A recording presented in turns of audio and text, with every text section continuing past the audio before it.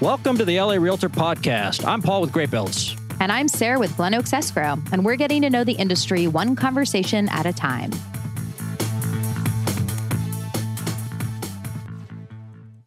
So who are we? Who are we? Paul Deshevsky. Sara Lehman. Paul, how did you get into the industry? Tell us about your company, Great Builds. Great Builds, yeah. So John, our producer, and I started Great Builds a couple years ago because I was flipping homes for about 10 years. And as I tell people, the hardest, we did quite a few. We did 350 homes and I burned out. That's a lot. Yeah, after 10 years. And the hardest part was working with contractors. Sometimes you'd get a great contractor and it'd go smoothly. And a lot of the times it did not. And I have a lot of horror stories I can tell you. But we thought, wow, as investors, as professional flippers and investors, we have trouble finding good contractors. So what is the average homeowner supposed to do when they want to renovate? I renovated one thing and it was really, really emotionally difficult. What'd you renovate? I had a cabin that flooded. And so it was the main floor, but specifically like the kitchen and the bathroom. But it was just... It's not exactly a renovation. That's like an emergency. It took a year. Yeah. I don't think it should have. No. And it cost like $350,000. No. But it was rough. So yes, I just didn't know where to turn. So this is a good point. Well, so not a lot of people know this, but there was a survey done maybe 6 years ago, and they asked homeowners after they renovated whether they were happy, satisfied with their contractor and their experience. And 50% of people said they were not happy with their renovating experience, just like you. And we thought, oh my gosh, like 50% of people are unhappy with an industry. What if 50% of people were unhappy with running shoes? Like things would change. Right. Someone would get a hold of Mr. Nike. So we're like, let's try to solve this. It's not an easy solution, but what if we literally sifted through, and there's 20,000 licensed general contractors in LA County. So how do you pick from 20,000 of anything as a homeowner? What if we sifted through all of those, pre-vetted them, pre-screened them for all the things that you'd want in a contractor: reliability, honesty, and insurance, an active license, good references, on and on and on. And then we brought into our little network, our fold, the good ones, the ones that we would trust, that I would recommend to you if you asked me for a contractor, or my mom or a cousin. And if we just brought in to our network that list of solid contractors, and then we could recommend those people to homeowners. So kind of like one of our competitors you could find online, people call us, they tell us about their project, and we would, based on what they need, we refer them to 3 contractors that we think are a good fit for their project and budget. They'll meet with their contractors and they'll get bids. And then if they pick one of our contractors, we'll stay involved in the project to make sure that contractor stays good, does a good job for them, and we'll be there, almost their therapist if the homeowner has any issues, right? Because, are you kind of like the liaison? No, we want to be in the background. We want the homeowner to have the relationship with the contractor. And some of our contractors are just the sweetest people. Yeah. And we want that relationship. We want them meeting on the site once a week and having those conversations. But something will come along that will be an issue. Mm-hmm. And that's when we're there, we're checking in with them, and they could say, hey, Great Builds rep, my contractor hasn't been at the house for a couple of days. And we might say, oh, fine, no problem. We'll check in with him and we'll kind of go the extra mile to make sure that there's no issues. And if there are, we're going to let you know. So to be proactive and just someone needs to be there for you. When you renovate, it's hard to do it alone. Yeah. You remember kind of when you did it? Oh, yeah. A lot of tears or a lot of... Oh, man. Yeah. Yeah. It was just a lot. Yeah. Not fun. No. And then contractor would say that something was going to happen and then it wouldn't. And there was always a reason why it didn't happen. And yeah. So, and we educate our clients a little bit too, like, here's what to expect. Just because the contractor said, even a good contractor will tell you, hey, it's going to take 2 weeks. Mm-hmm. Just assume it's going to take 3 or 4. Yeah. I mean, things don't go perfectly and it's not always the contractor's fault. There's a city inspector involved. There's material delays involved. There's LH. I mean, it's a very challenging experience. So maybe you're better off knowing up front not to expect perfection. Right. And so but also we're going to be there for you if there's issues. Do you help people like pick out paint swatches if they really need it? No, because I don't know. I can't. Yeah, I don't have a good eye for that sort of stuff. But what's funny about that is people expect their contractor to help them with material selection. Contractors aren't designers either. Right. They can't always help you with paint swatches. So Right. anyways, that's Great Builds in a nutshell. And it's a good opportunity for us to hopefully steer people to have as good an experience in renovating as they can. And it's never going to be great versus a nightmare if they pick the wrong contractor. Because when I was flipping homes, or any homeowner will tell you that's had a bad experience, if a contractor walks off the job and it's halfway done, oh boy, it's one of the worst experiences of your life. Or does that happen? It happens. Oof. It happens. Or if they just don't show up for weeks at a time. Or imagine, I've had this happen. What if the quality's terrible? You look at the tile work and it's like, who did I think this? that's the worst part, is like finding the little things afterwards and you're like, damn it. And there's always little things. Yeah. There are always little things, but big things will drive you crazy. What if the floor is crooked? It's like, you got to walk on that thing every single day. Right. So, anyway. Okay. So you flipped for 10 years before this. Yeah. And then what'd you do before that? So I was in real estate before that. I've been in real estate for over 20 years. I was in real estate development. I was in real estate investment, private equity. I worked for home building companies, a couple of home building companies before that. So I pretty much, literally, it was college, real estate. Yeah. Yeah. Cool. Yeah. What about you? Let's talk about you. Yeah. I've been in escrow for, almost 10 years, I think. Did you just check your watch? Yes, I did actually. I don't know what I was planning on seeing here, but about 10 years, my watch says. Smart. I just got I've had a counter going on since I started. It's the longest stopwatch has ever still going. Been on. Yeah. So I've been in escrow about 10 years. I got into the industry originally through NHD. So I worked for First American NHD for a couple of years, and that's where I kind of got into the rep world. And then I ended up going into escrow. So I'm an escrow rep, not an escrow officer. So I'm the one out in the fields, visiting agents on Caravan and going to social events and kind of like what you do. Like if something's going down and you need backup and you need somebody to advocate on your behalf, that is what we do. And yeah, so a lot of relationships in the industry. Before that, I mean, my mom's been a realtor for my whole life, so over 40 years. Really? And so I kind of grew up around it. I grew up in real estate offices. That was always very natural to me. What part of town? Where did she? She's in the North Valley. Where did she farm? She's not a farmer. Oh, not a farmer. Okay. She didn't grow anything. No. Is it weird that they use the word farm? She honestly, she's like a referral business agent. And like, that's kind of the beauty of the industry too, is like when you're in it for as long as my mom has been, or a lot of other people, like she doesn't market herself, which is amazing. That's actually not many people unheard of, can do that, I suppose. But yeah, the longer you're in it and the happier you keep your clients, the referral business is always going to be there. She's still doing it? Where do you farm?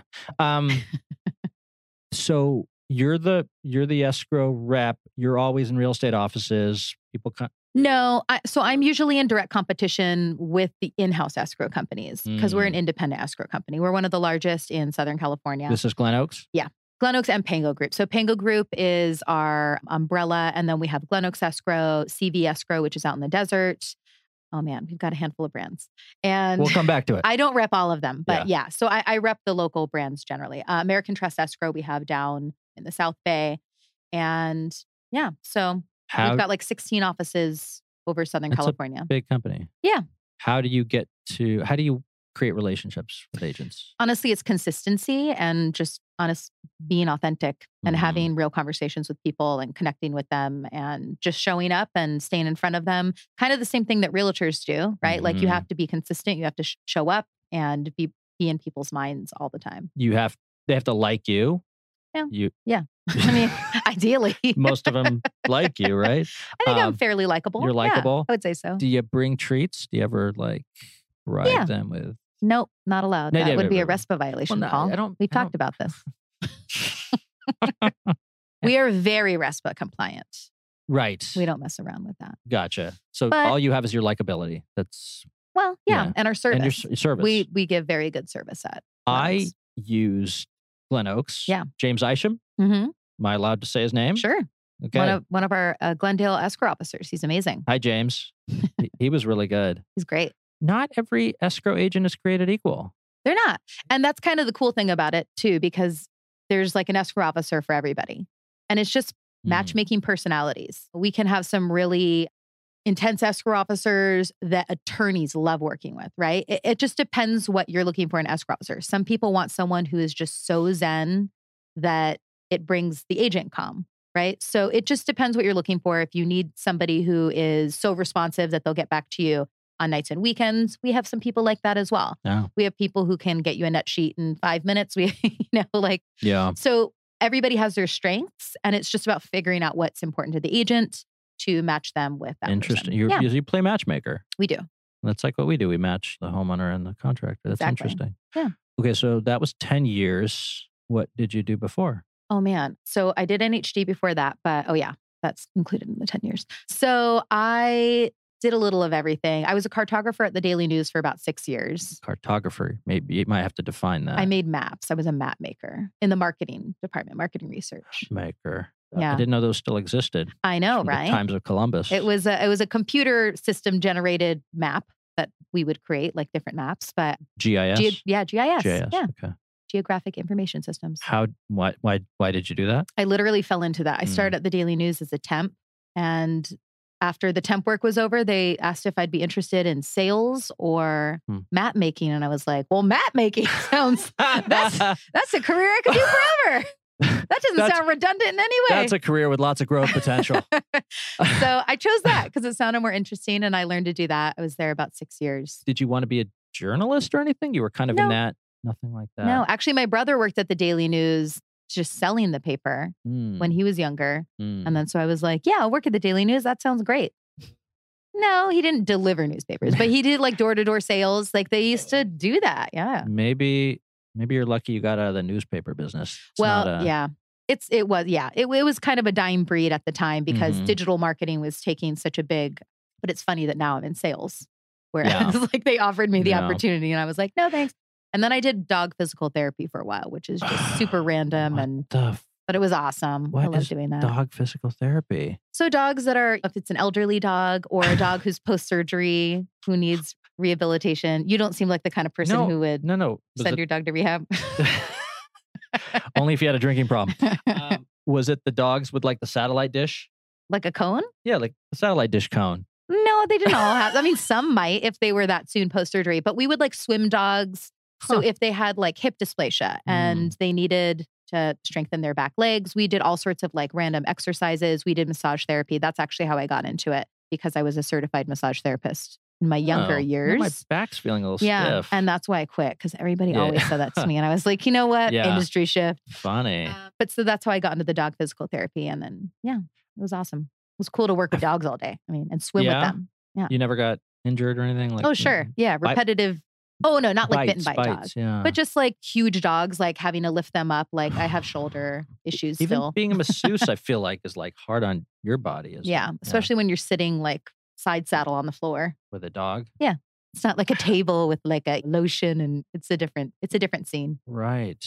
Wow. That's, you've done a lot. Fun fact. In your, so you're a salesperson. I mean, do you think that was always your personality? Were you, as a kid, kind of friendly and outgoing? You know, I'm outgoing, but I'm also very introverted. And I used to have like terrible stage fright. So no, I definitely didn't think that was it. I also thought that sales, when I was younger, I thought sales was like a scummy thing. And then when I kind of got into it and I was like, I'm just going to give this a try. I was like, oh, I just have to like be myself and connect with people. Yeah. Okay, this is the type of sales that I like, right? Like I'm not trying to lie to somebody to get them to buy a product that they don't want or need, right? But I'm here to be a resource to people. And if we connect and they trust me and they're going to work with my company, then it's a good working relationship. And when you started out, weren't you like almost like a real estate agent that starts in their industry where you don't have any clients, you don't have any business? Like, what did you do? So with NHD, it depends like industry to industry. NHD, it's kind of like